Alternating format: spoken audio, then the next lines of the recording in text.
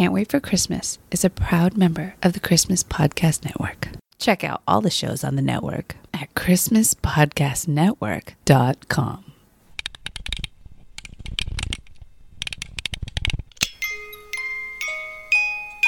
Hey, buddy, what you doing? Is it Christmas yet? No, sorry, not yet. I can't wait for Christmas. Yeah, I can't wait for Christmas either. In fact, let's celebrate now.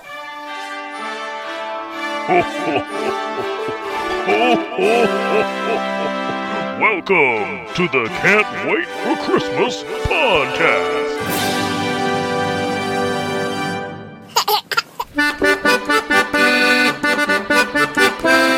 Welcome, Yule Believers, to this special Christmas Podcast Day bonus edition of the Can't Wait for Christmas podcast. Yes, this is the show all about Christmas history, Christmas traditions, Christmas media, and everything else Christmas. But we're not the only ones out there. There are a bunch of Christmas podcasts in the world, and a bunch of us have taken today, November 1st, to celebrate the fun of Christmas podcasts with special episodes, bonus content, and other Christmas goodness.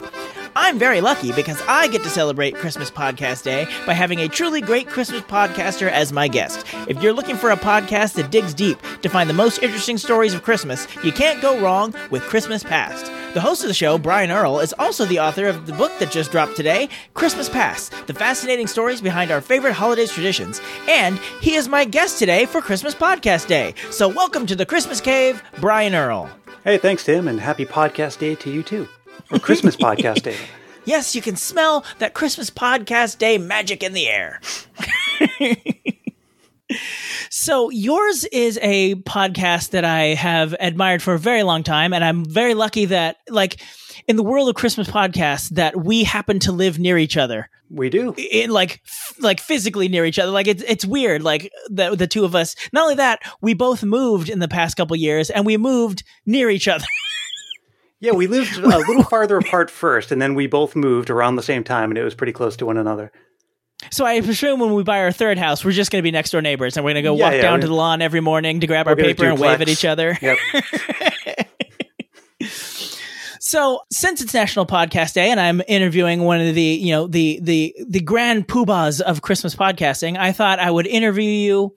I would ask you some of the questions that all Christmas podcasters get asked, and then really get to the heat of the meat and talk about your podcast and, of course, your new book that is dropping today as we speak. Mm-hmm. So here's the obvious question that we all get asked as Christmas podcasters. Brian, why'd you pick a Christmas podcast? Well, it all started back in 2015, and it wasn't that I wanted to start a Christmas podcast. It's that I went looking for a particular kind of Christmas podcast, and then it didn't exist. And I said to myself, I can't be the only one who wants to have a podcast like this, and so maybe I'll give it a try myself. And this is the kind of thing, for anyone who's never heard my show before, it's sort of like, imagine if NPR had a Christmas podcast, or at least that's the effect I'm going for. So I wanted something that's a bit of a nerdy deep dive into the histories behind Christmas traditions, but also felt engaging, that there is some storytelling and blending of voice and music and sharing people's Christmas memories and all of that. And, at the time, back in 2015, there was a small handful of Christmas podcasts. There was a great one called The Christmas Stocking, which sadly is no longer around, but I still think it's one of the best ever. And then a couple of, I think yours came around either right around the time I did or shortly after that, in 2016, 2017, around there. 2015, I think was, yeah. Did you beat me to it? I guess so. Oh my gosh. Well, congrats. I wouldn't say in any sense of the word that I beat you, but yes, I was doing my show in 2015. But no, I mean, I think what led up to all of that was, I'd been thinking for a while that Christmas isn't the most wonderful time of the year. It's not only that, it's also the most fascinating because there's no other cultural phenomenon where we so drastically change the way that the world looks and smells and feels. We change our behaviors and our attitudes, and we even change the way we talk. We use words like humbug and tis and twas, and then we stop doing that around January. And it's not unique to Christmas, right? I'm just generally talking about the idea of festivity, how we change things about the world and ourselves to mark the passage of time and all of that, which I think is interesting in its own right. It's one of the things that makes us human. But then within Christmas, which is the most dramatic example of that, there are all these traditions. And for every single one of them, there's a story. There's a reason why we do it. And it's a story that you probably haven't heard all of, even if you think you have. And for every tradition that we celebrate, there is a bunch that we don't anymore.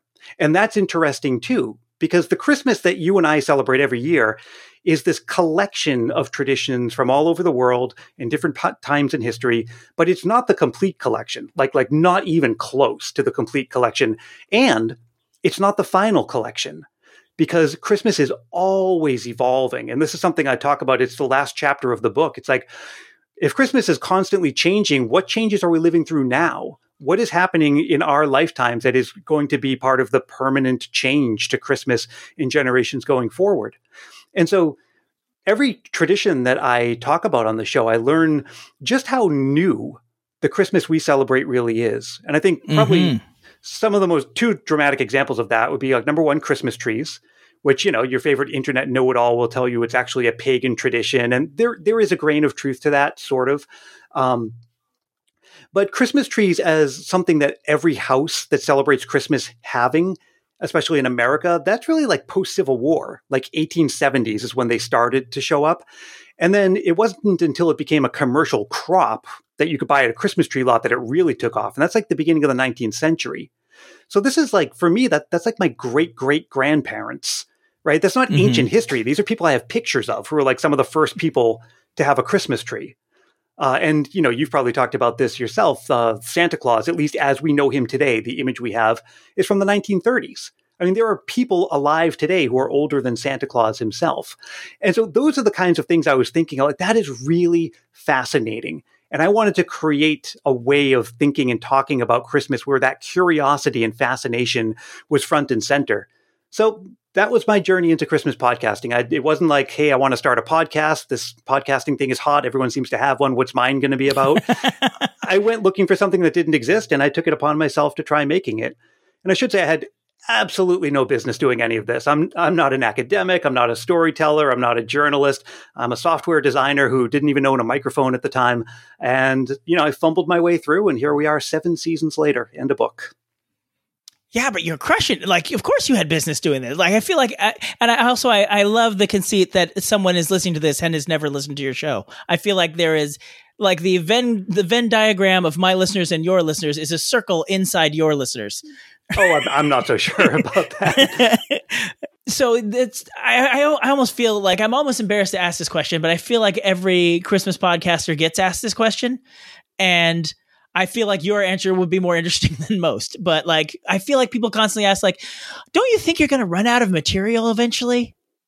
It's impossible. I've actually done the math. I think I would have to live to be, you know, well over 150 years old before I even scratch the surface. I mean, no, it is an endless topic. And I really mean that. Sometimes I wonder, just how long Christmas Past can go. You know, I kind of keep thinking, well, I want to take it to at least year 10 and then kind of see where things are. But then every time I think about it like that, I'm like, but then I wouldn't get to this, and then I wouldn't get to that.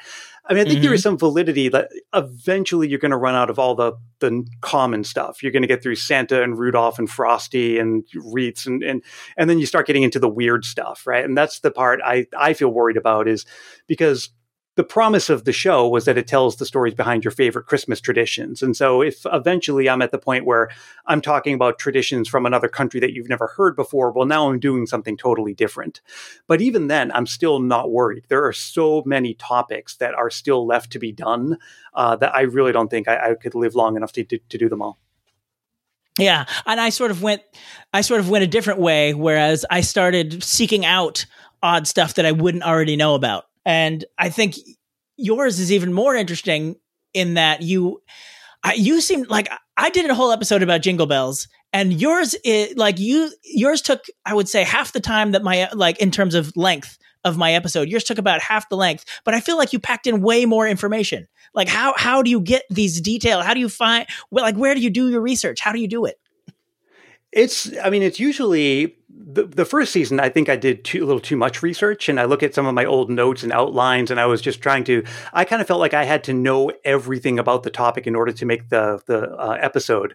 Whereas now I realize I need to know enough to tell the story, right? That's all I'm trying to do. I mean, I'm not positioning myself as any kind of expert. I'm leaning on these subject matter experts. And so the first step is always, number one, to find out whether or not there is a story. There's a reason I haven't done an episode about Christmas stockings yet. It's because there's really nothing there. I mean, there's really no history behind it, or at least not a compelling story.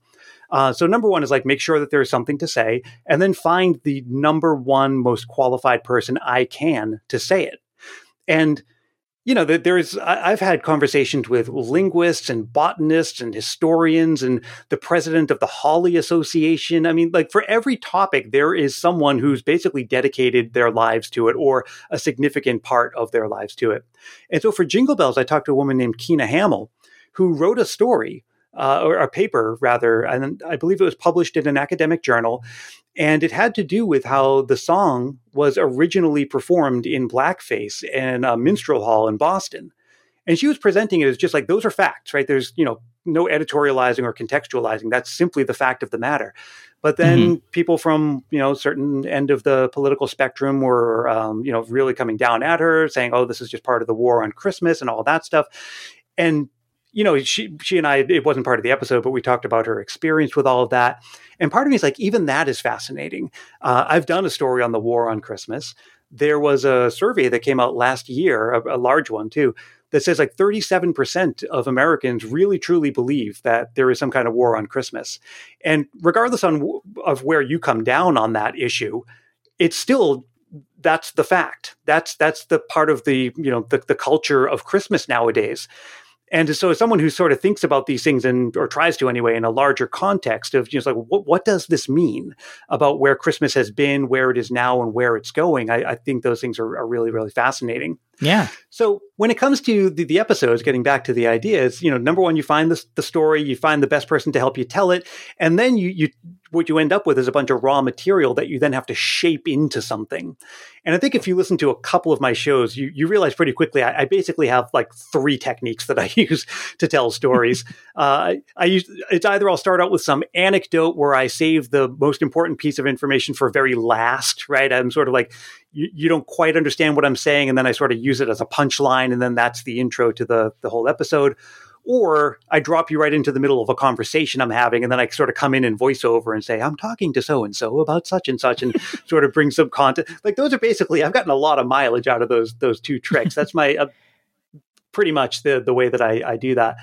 And then in the middle of the episode, it's probably like 3 or 4 points, and I just kind of lay them out in the right order, and then go and do the Christmas memory. And this is the backstory episodes, I should say. I do other episodes where I do interviews and trivia games and things like that. But I think the heart and soul of the show are those backstories. And I remember it was maybe in 2020, I was on someone else's podcast, and they said, when I listen to your episodes, they're 10 minutes long, but somehow they feel longer. And I was like, okay, I'm not sure how to take that, because I could go either way. But I think what they really meant is, because like in 10 minutes, you kind of go through like 3 or 4 or 5 sections of stuff. It tends to feel like it's a little bit more than it is. And that's, it wasn't deliberate at first, but then once I realized the effect that it creates on the listener, I was like, oh, okay, I'm going to try to capitalize on that and actually make it part of how I write. And speaking of how you write, that leads into my next question. As I was going to ask, you sort of talked about it where you find the experts, but so do you find the expert first, talk to them, and then write the episode? Or do you do research, start writing the episode, find the expert? Is it some sort of combination? Like, how does that process work?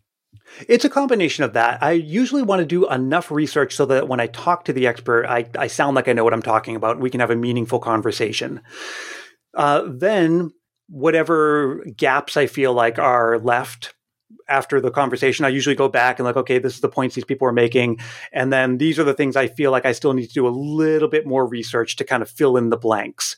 And again, like, the idea isn't that I'm going to read everything ever written about the topic. I'm just trying to tell the story, and I'm trying to be accurate. So there are times where if I read a statistic that seems a little off, I'll usually check 3 sources. I usually try to get firsthand sources rather than just, quoting things that I find online. And there are times, like where a lot of Christmas information is just stuff getting passed around the echo chamber, where I'll give you one example. Pfeffernusse, those little German spicy cookies. God bless you. Yeah. And what was it? There's a spice in it. It's either cardamom or one of the spices in it that at the time was considered to be stimulating, almost like caffeine. And some people actually also believe that it had aphrodisiac qualities. And so there is an anecdote where the brothers Grimm wrote a letter to their sister saying, hey, watch out for those Pfeffernusse because, they have that effect. And I was like, okay.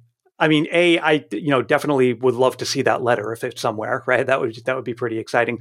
And then second of all, what I want to do is find an example or a reference to that anecdote somewhere other than a Wikipedia page without a source or someone's blog post. Like, where is it? I need to trace it back to a primary source before I feel comfortable sharing it. And so that's where there's sometimes a little extra time comes in. Like if I didn't hear it right from the horse's mouth, I definitely at least want to hear it from as close to the source as I can get. And so that usually takes a little extra time. Yeah. Like that's journalistic integrity.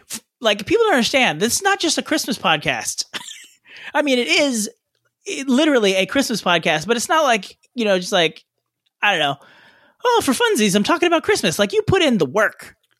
I do what I can. And it's, this is for me too, right? I'm satisfying my own curiosity and also kind of curating my own curiosity. So the output of this is, yes, it's a podcast episode, but I've also taken this topic I was curious about, taken the information I've gathered with it about it, and then shaped it into something. So I kind of feel like when I'm doing the episodes, and I tended to do this more in the beginning than I do now, that the way that I layer in the music, and sometimes I'll make a point and then the music comes up loud and then fades down. It's kind of feels like I'm putting something together. I hate to use the word compose because that sounds more important than it is, but the episodes they're compositions where I'm, laying the information out in a certain way to create a certain effect on the listener. So yeah, like there's, it's mostly about just getting the shape of things just right and trying to get it all to fit into, that 10 or 15 minute little, it's supposed to be the kind of thing you can listen to an episode while you wrap a present or two, or about the time it takes you to drive down to the store to do some Christmas shopping.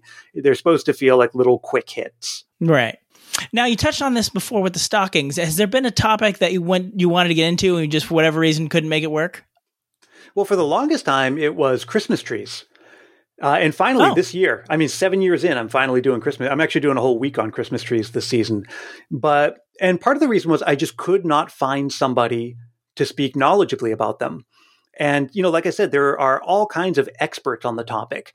There's a Christmas tree association, for example. There are people who, own Christmas tree farms. And the thing is, with a tradition like that goes back farther than anybody actually knows. We know when the first Christmas tree likely came about, but it didn't just come out of nowhere. It probably was, the continuation of an earlier tradition and earlier. No one really knows where it started.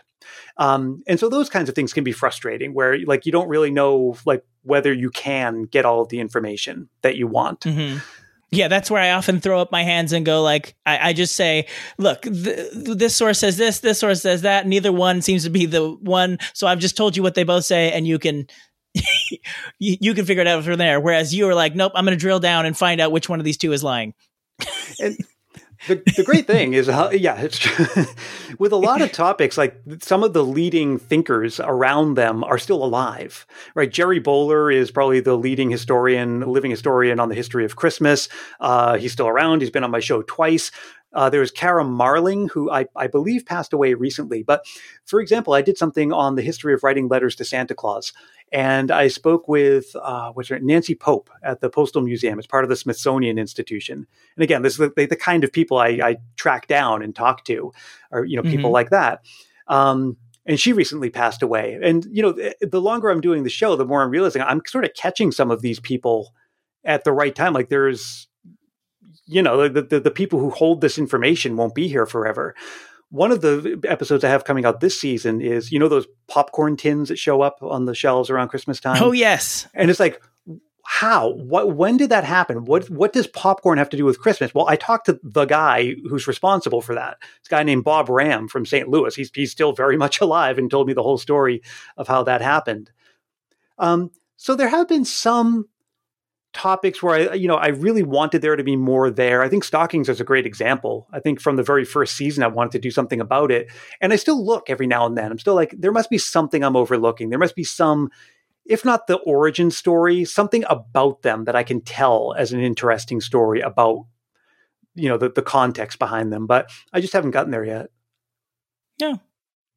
Yeah. I mean, yeah, sometimes the topic just it doesn't lend itself to a generous, and a deep cut, a deep dive. Like it doesn't stockings happened. We're not sure why, but now we have them. Like I think there's another this good rumor. example of that is, yeah, I mean, we know why, right? But there's just still not like a lot there to say. Certainly not enough to make an episode of. And that was really going back to the idea of like the vision for the show. I could totally read you the Wikipedia page about Christmas stockings, right? But that's not what I do. And that's not what I want to do. I think eggnog is another one like that, where it's, there's some tidbits. There was that famous eggnog riot at West Point. Okay. There's that. And then the fact that George Washington used to serve some version of eggnog at his estate. And that, like a lot of Christmas foods, eggnog didn't start out as a Christmas thing, right? It was a very common beverage for the winter, and then eventually became exclusively associated with Christmas. So I actually did an episode about it, but it's honestly, if I had to pick my top 5 episodes that I'm most proud of, the eggnog one just absolutely would not be in there. I think there was like just enough to form it into something, but not enough. I keep putting on eggnog as a topic I want to cover as well, but from the point of view of someone who does not like it. Like I've never liked eggnog, and so I thought it might be entertaining to be like to make it sort of like a Grinch who drank eggnog sort of thing, where like it's I come into it with a negative thing, but come out of it positive. Like that's what I plan to do, but that requires me to drink a bunch of eggnog, and I'm not ready for that yet. Well, there's a video I saw online that I've been meaning to try. It's from America's Test Kitchen. And it's sort of like that, where one chef is talking to another and saying, oh, if you don't like eggnog, it's probably because you've been drinking the stuff you buy at the grocery store, which is a pale comparison to something made fresh. And so they go through how to make an actual eggnog, which I'd kind of like to try. But the reason I haven't so far is because I'm perfectly happy to drink the stuff off the shelf. I was that way with gingerbread. Like for the longest time, I thought I didn't like gingerbread until one time I was at Disneyland and my mom had actually gotten us this special tour thing where they take you through the history of Christmas at Disneyland. Like you have a guided tour and it ends with like VIP seats for the Christmas parade. And they give you a freshly baked gingerbread cookie. And I'm like, well, this is the business. If this is what gingerbread tastes like, then I'm on board. Mm-hmm. Well, gingerbread varies so widely. Mm-hmm. I like the dark, spicy, soft kind. It's like sometimes you get this like light, crisp thing that it's just like a brown sugar cookie. There's not a lot of flavor in it. Yes. And that's what that's what I associated with gingerbread until then. I'm like, it's like like you said, a sugar cookie, but like not a particularly new sugar cookie. Like, we baked that. we baked that for Halloween for some reason, and we just let it sit around until Christmas. Have one. I think I was similar on fruitcake. I never disliked it. I always liked it, but I never really had a good one until fairly recently, actually. There's a group of monks in Kentucky, it's like the Gethsemane Monastery, I want to say. And this is like their whole thing. That's basically how they support the monastery, is that they make a bunch of fruitcakes every year. They inject it with alcohol and the whole bit. And it's night and day. It's like if you've had one from a bakery or from, God forbid, bought it off a store shelf, it's a totally different animal. Mm-hmm. You're not a fruitcake guy. Oh no! The problem is I can't remember ever actually having fruitcake, either off the shelf or like something. I don't have a memory of like having fruitcake, and it's just so maligned. Like it is the black sheep of Christmas, really. Like no one speaks highly of fruitcake, yet it's somehow around every year. This is another thing. I talked about that in the episode that I did, and I talk about it a little bit in the book, where this is another thing I find really interesting is there's so much of Christmas that it's almost like the parts that get fossilized, where we talk about sugar plums, even though they aren't even around, or you vaguely hear about wassail and hot buttered rum. And you use words like the Lord is, or phrases like the Lord is come. And it's like, well, what does that even mean? I'm saying it, but I'm not understanding it. And I feel like fruitcake is on the verge of that. It's still here, but we all hate it for some reason. And it wasn't always that way. People used to love it. Now they hate it. And I kind of feel like it's on its way out. And then it too will be one of those things that it just exists in, that song, We Need a Little Christmas. They say, slice up the fruitcake, like the mentions of it and images of it will be around, even if the thing itself will not. Well, it's like roasting chestnuts. I mean, maybe this is maybe it's because I'm born and raised California, but I've never roasted a chestnut or been around someone who was.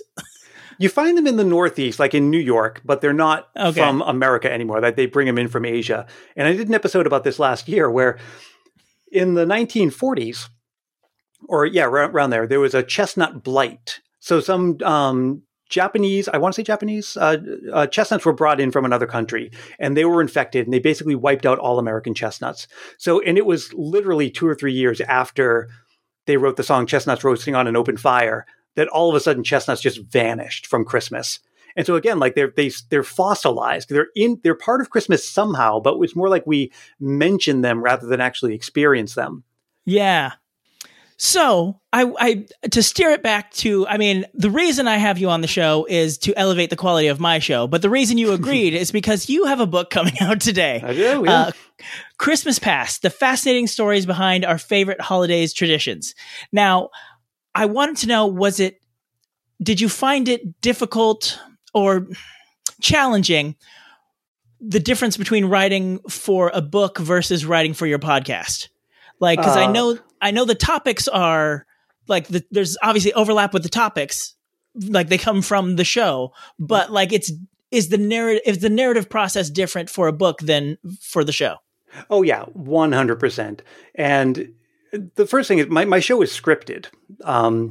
And if you listen to show and listen to me talking now, it's probably pretty obvious why. I tend to do better when I'm reading from a script.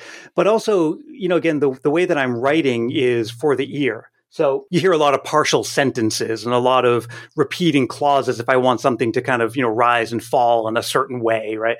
And, when you put that on the page, it doesn't read right. When I looked at some of my episode scripts, I was thinking, I can probably use a lot of this. A lot of the book is already written. And to a large extent, that's, I capitalized on the work that I'd already done. But it wasn't the intention to just like take the podcast script and just, put it on the page. I really needed to rework the content to make it something new and different.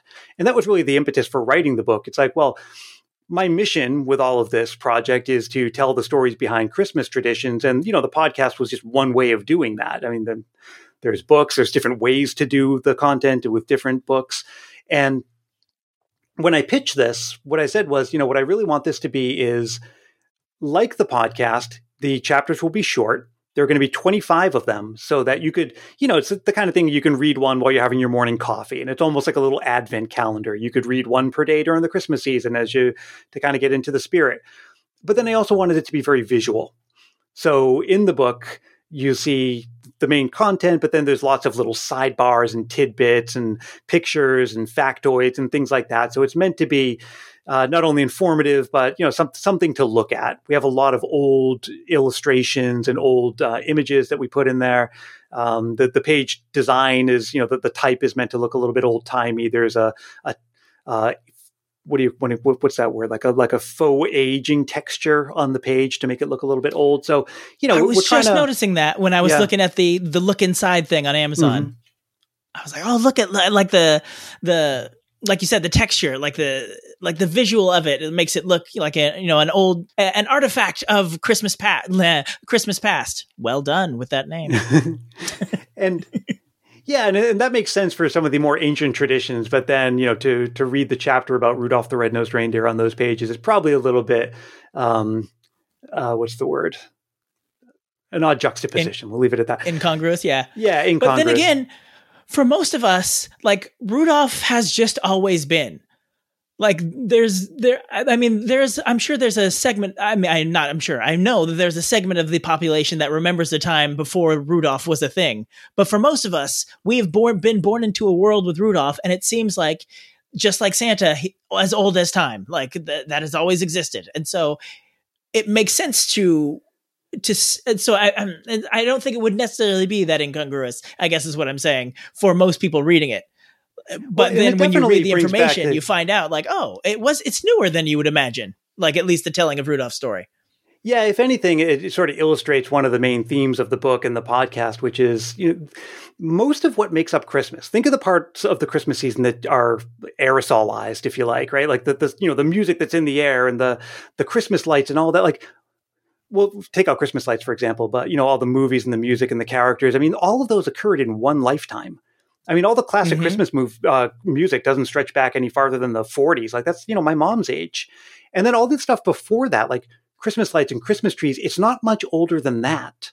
Like it really isn't. I mean, for a holiday that has its roots in this millennia-old religious story and has tons of ancient symbolism built into it, the majority of what we experience as Christmas is like 3 or 4 generations old maximum. And so I find that really, really interesting. And so, sure, I mean, can Rudolph go on a fake aged page? Well, I guess it does make sense on the one hand, but I guess on the other hand, it kind of helps illustrate that point. So I think it works. It works on 2 levels, I would say. Yeah, but at the end of the day, look, I'm just trying to. It was time to take the work that I've been doing over the last 7 years and just kind of, number one, introduce it to a different audience. I mean, you're a podcaster. You see the statistics. Even in this day and age, here we are in 2022, podcasts are, like 20 years old now? And you see the stats of like how many people listen to podcasts, compared to like how many people listen to the radio or watch TV. There's still a lot of people for whom podcasts are this newfangled thing on that internet machine, I read a statistic that still more students, more college-age students still read magazines than read the internet regularly. I was like, that cannot be true. That is 100% not true. But granted, it was like the Society of Magazines or something that put out the statistics, so maybe it was just wishful thinking. But even the idea that someone could even entertain it as truth is just like, it's weird how old media will not make way for the new media. Like the new media does not have the grip on the populace. Is not the word, not the word I'm looking for. Maybe this is why people don't listen to my podcast. But like the popular culture hasn't embraced it as much as say like, television or radio. Yeah, it's true. I mean, it's not that one form of media replaces the other one. It's more like it just fractures the landscape. Right. And so, bringing it back to the book, the idea that, you don't really give podcast episodes as a gift. You can't unwrap it. You can't thumb through it. So, I wanted to take the work that I've been doing and just introduce it to a new set of people, introduce it in a different form. And, like at the end of the day, I wanted to contribute something to Christmas. I think really that's what, Christmas Past was all about, is I basically had the gall to believe that if this thing worked out, that I'd be, putting something out there that becomes part of people's Christmas. And, I think after the first couple seasons, it was a bit of slow growth at first, but, that's borne itself out. And so I kind of felt like, okay, I think I'm ready for the next phase, to go up the next rung on the ladder and just continue to grow. And if you think about it, the next generation of podcasters who come along, some of them are going to use your book as reference for their Christmas podcast. Oh gosh, I hope not. Maybe they can. Well, because that's the thing. You're like, going to really be the careful. expert that's on. Oh, sorry. Go ahead. I'm just careful to present myself as not an expert. I'm not an historian. I rely on those people, and I rely on myself to accurately tell their story in an engaging way. So I still feel taken aback when people reach out to me as an expert on Christmas. I'm like, no, I'm just a guy who talked to some experts on Christmas and shaped it into something that you can listen to. But that's how experts get made, by talking to other experts and amassing knowledge. And that's all you've been doing for the past. That's not all you've been doing. He's been busy. I have a 2-year-old. He's doing lots of things. He just had a kid. Yeah, I heard was saying one time that an expert is someone from out of town with a PowerPoint presentation. But I just think like in future podcasts, they're going to be like, oh, I have Brian Earl on to talk about this. And they're going to be like, oh, I can't believe we got him. I'm grateful for whenever anyone invites me on. I was on a small handful of Christmas podcasts so far this season. And, the Christmas podcast world has exploded since you and I came on. And I'm assuming that's true. Podcast discovery is always going to be hard. I mean, for all I know, back in 2015, 2016, I was just missing out on a lot of great Christmas podcasts. But you and I know that, it was pretty barren in 2015, 2016, even 2017. Then 2018, There, the Deck the Hallmark guys came out, and then I feel like it was just like an explosion. For a long time, I was even trying to solve the problem of discovery by curating a list of every Christmas podcast out there, and very quickly discovered that it's impossible. Just too many are popping up, and it's too hard to know about them. Well, Brian, I am so glad to have you on the show today. As you mentioned, your show has a definite NPR vibe. And one of my favorite NPR shows is Wait, Wait, Don't Tell Me, where they end every celebrity interview with a game called Not My Job, where they ask the person trivia questions about something outside their normal field of expertise. So I'd like to close out our interview with a game I'm calling Not My Holiday, where I'll ask you 3 questions about holidays other than Christmas. If you get 2 or more correct, you'll win a prize for one of our listeners. A prize, I should mention, that you provided. A copy of your book, Christmas Past, the fascinating stories behind our favorite holidays traditions. Now, to pick the listener, we've had people posting on social media and tagging us saying they'd like to win a copy of your book. And now we're going to pick one at random that you're going to play for. Imaginary listener that sounds kind of like Kermit the Frog, who is Brian Earl playing for today? Brian, you'll be playing for David from Indiana. All right, good luck, Brian. Here we go. Okay, I hope I do you right. It's a lot on the line. It's high stakes. It's the Olympics, World Cup, this. Well, it's like getting a lump of coal in your stock. I mean, if you this is a Christmas gift on the line we're talking about. You're right. So, okay, are you ready? I'm ready. Okay. So Halloween was the day before this episode drops. But what you may not know is the day before Halloween is another holiday. Is it A, Manadonna Christmas, a holiday celebrating the birth of a soccer player from Argentina? B, Galactic Independence Day, a day that celebrates the Rebel Alliance's victory over the Galactic Empire in the Star Wars films? Or C, Tapeworm Appreciation Day, a day set aside to honor the positive attributes of this much maligned parasite? I really want it to be C. But okay, so hold on. I have a clarifying question about the Star Wars one. Is that the day we hear? Is that the day that the victory was supposed to have happened in like outer space calendar? Like, is there October in the Star Wars universe? No. If B were the answer, it would be the day in the real world. Like they've done with May the 4th. Like they just arbitrarily decided this is the day we're celebrating. Oh man. I mean, I doubt there's going to be a tapeworm appreciation or any reason at all to appreciate a tapeworm. And Star Wars fans do tend to do things like that. So I'm going to go with B. I'm afraid it was A. Oh, man. The one you never expect. There's a religion called Iglesia Mana. Hang on, I've got to read this correctly. Iglesia Maradoniana. A religion centered around the Argentinian footballer Diego Maradona. They celebrate their Christmas on his birthday, October 30th, and their Easter is June 22nd to commemorate the day that Maradona scored 2 goals that allowed Argentina to beat England in the World Cup 2-1. Which raises the question, what is a religion? Now, in fairness, I should say that the Wikipedia describes it as a satirical religion, but other things I looked at when I looked this up online, like it seemed like some people take it quite seriously. And I should say Tapeworm Appreciation was my second version at that. My original one was Wombat Appreciation Day, which I found out actually is a thing. So I had to take that off the list. Oh, that doesn't surprise me at all. I mean, who doesn't love a wombat, I guess? Okay, second question. Which one of these Valentine's Day facts are true? Was it A, St. Valentine and St. Nicholas were actually friends who bonded over their love of holidays? B, those little heart-shaped candies with cute messages on them used to be used as actual chalk? Or C, we're not even sure who St. Valentine was? Well, we know who St. Valentine was. He was a priest who, I believe he married, or this is the story, right? Is like he performed weddings that he wasn't supposed to, and that's why he was associated with love. I forget why he was not supposed to perform these weddings. It was like star-crossed lovers or something like that. But maybe that's just the legend, and there's some fact. Maybe could be. Maybe it's just a legend. I'm trying to think Maybe I'm steering you towards the right answer. No, I know. No, I'm just talking it out because I don't. I mean, St. Nicholas is from the 300s, and if we don't know when the guy was St. Valentine's was born, the answer must be, according to my calculations, carry the 2. It is C. You are correct. Wow. Because apparently Valentine was a really common name. And so there are actually two Saint Valentines in the same era that their stories are crossed. So we're not sure which one is like, there's the Saint Valentine of Rome and Saint Valentine of Terni. So how did they know who they're canonizing? So there was somebody's bones who were buried somewhere where they think it's one of them, but there's argument over which one it is.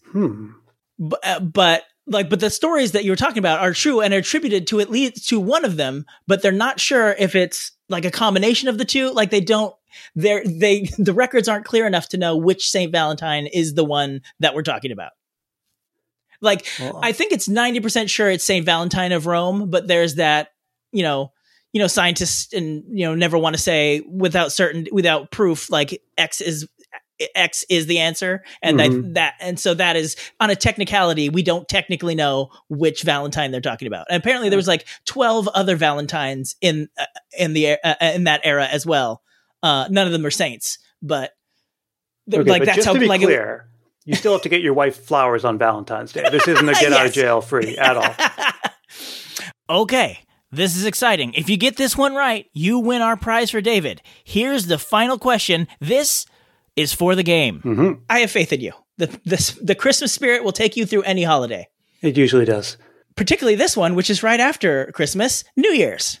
So, which of these is true about these New Year's traditions? A, New Year's resolutions originated from Albert Einstein, who began the tradition in 1937. B, the New Year's kiss at midnight originated in ancient Rome. C, the New York Times Square ball drop started by accident when a leftover Christmas decoration fell at exactly midnight in 1916. Oh, I really want it to be C. I'm going to talk this out again. I cannot believe a person starting it usually isn't that clean. And there's no way to prove that other people didn't do something before Einstein.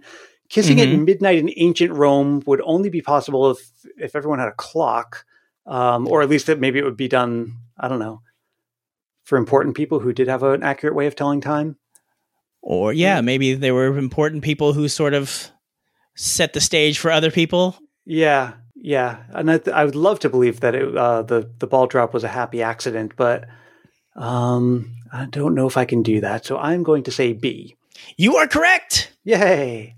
It was part of the Saturnalia Festival, which we know as Christmas podcasters, a lot of those traditions from Saturnalia ended up in Christmas.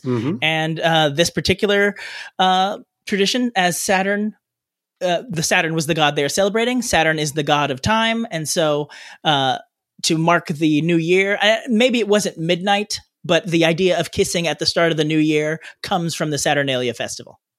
Perfect. There's a lot of stuff around Saturnalia that we can, thank goodness, never made it into Christmas. Yes. There's a lot of the stuff you're probably thinking of. But there was also a big part of Christmas a long time ago was this notion of social inversion, where normal social roles were just like topsy-turvy, right? The people who normally have higher status would have lower status and vice versa. And it, kind of lent to the frivolity of it, right? Because you're sort of taking things out of their normal flow. And then that's just something, I can't think of any example like that we have now. I mean, maybe it's like we let kids be kids a little bit more, but that's largely gone from Christmas nowadays. Yeah, I mean, maybe April Fool's Day is kind of like that, but it's even then, it's not like a reversal of roles. It's not like where the servant becomes the master, and not also we try to avoid having servants these day and age, but. But even during Christmas, one of the things a church would do is assign a boy bishop, where like one of the kids would essentially be running the church, like not for real, but it would just be like part of the act that everyone went through.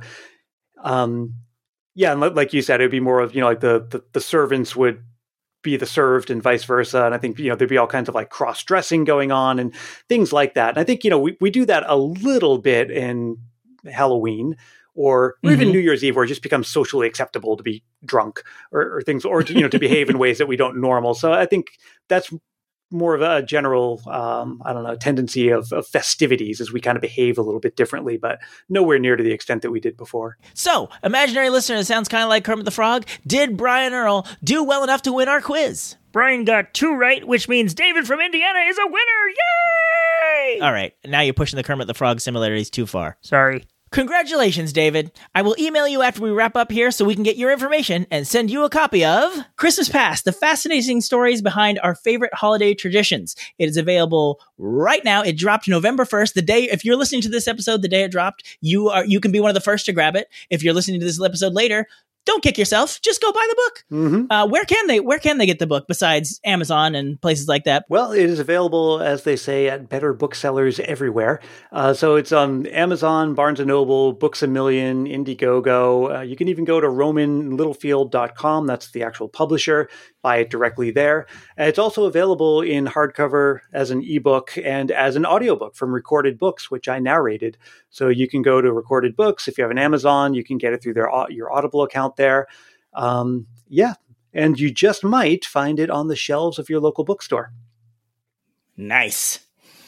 And after listening to this episode, if you're one of the people who somehow haven't heard the Christmas Past podcast and you're like, I want more Brian Earl in my life, ChristmasPastPodcast.com. He's also on iTunes, I assume Spotify, things like that, wherever the finest quality podcasts can be found, you can find the Christmas Past podcast hosted by Brian Earl. Thank you so much for coming on the show. Thank you, Tim. This was a blast. And Merry Christmas Podcast Day. Yes, and to you and to all your listeners as well. You know what you should get someone as a gift for Christmas Podcast Day? Oh, I've got an idea. I wonder what it could be.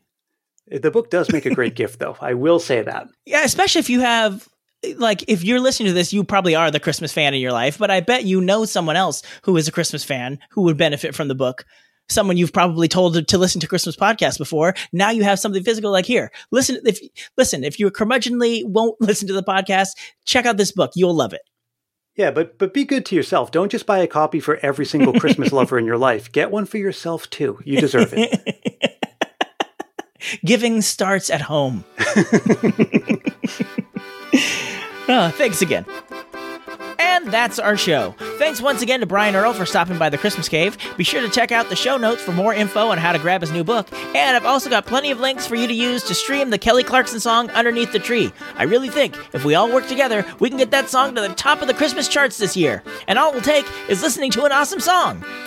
We'll be back again November 25th with our regularly scheduled episode. In the meantime, check out the hashtag Christmas Podcast Day to find even more Christmas content to enjoy today. And until next time, Yule Believers, keep laughing all the way. And that was Christmas 1983. Actually, Dad, it's 2022. Oh. Thank you for listening to another episode of the Can't Wait for Christmas podcast. If you like what you hear, please subscribe to us on Apple Podcasts, Spotify, Stitcher, Google Play, or wherever you get your podcasts. Remember, if you leave us a review on Apple Podcasts, aka iTunes, and email us about it at christmas@10cast.com, we'll send you a free Can't Wait for Christmas sticker. If you'd like to see the show notes or leave a comment on this or any other episodes, you can go to our official website, can'twaitforchristmaspod.com. While you're there, you'll find a link to our official Zazzle store, where you can grab customizable t-shirts, ornaments, stickers, and all sorts of other Christmas-themed items all year long. We'd love to connect with you on social media. On Facebook and Instagram, we are Can't Wait for Christmas Pod. And on Twitter, we are @ChristmasPod. We Wish You a Merry Christmas was performed by the United States Marine Corps Band, and this amazing version of Jingle Bells on the accordion was performed by the wonderful and talented Christian Nowicki. All other music and sounds used in this episode are the properties of their individual copyright holders, and they are used for purposes of commentary and review. No infringement is intended. Okay, boys, did I forget anything? God bless us, everyone. Merry Christmas!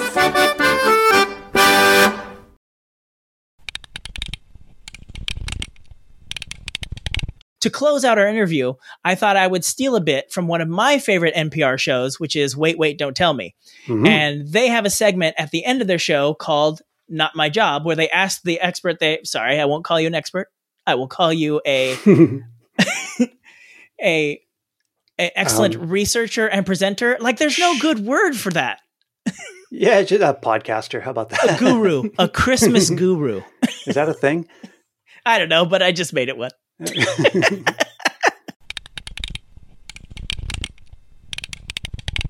Those little heart candies with the cute messages on them used to be used as actual chalk. Or I'm not saying A, B, or C. I will do that again. I'm keeping track.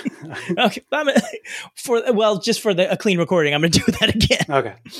Is it A, St. Valentine and St. Nicholas were actually friends who bonded over their love of the holidays? Nope. Nope. One more time. Whew. Good thing I'm not Peter Sagal, because he does this live.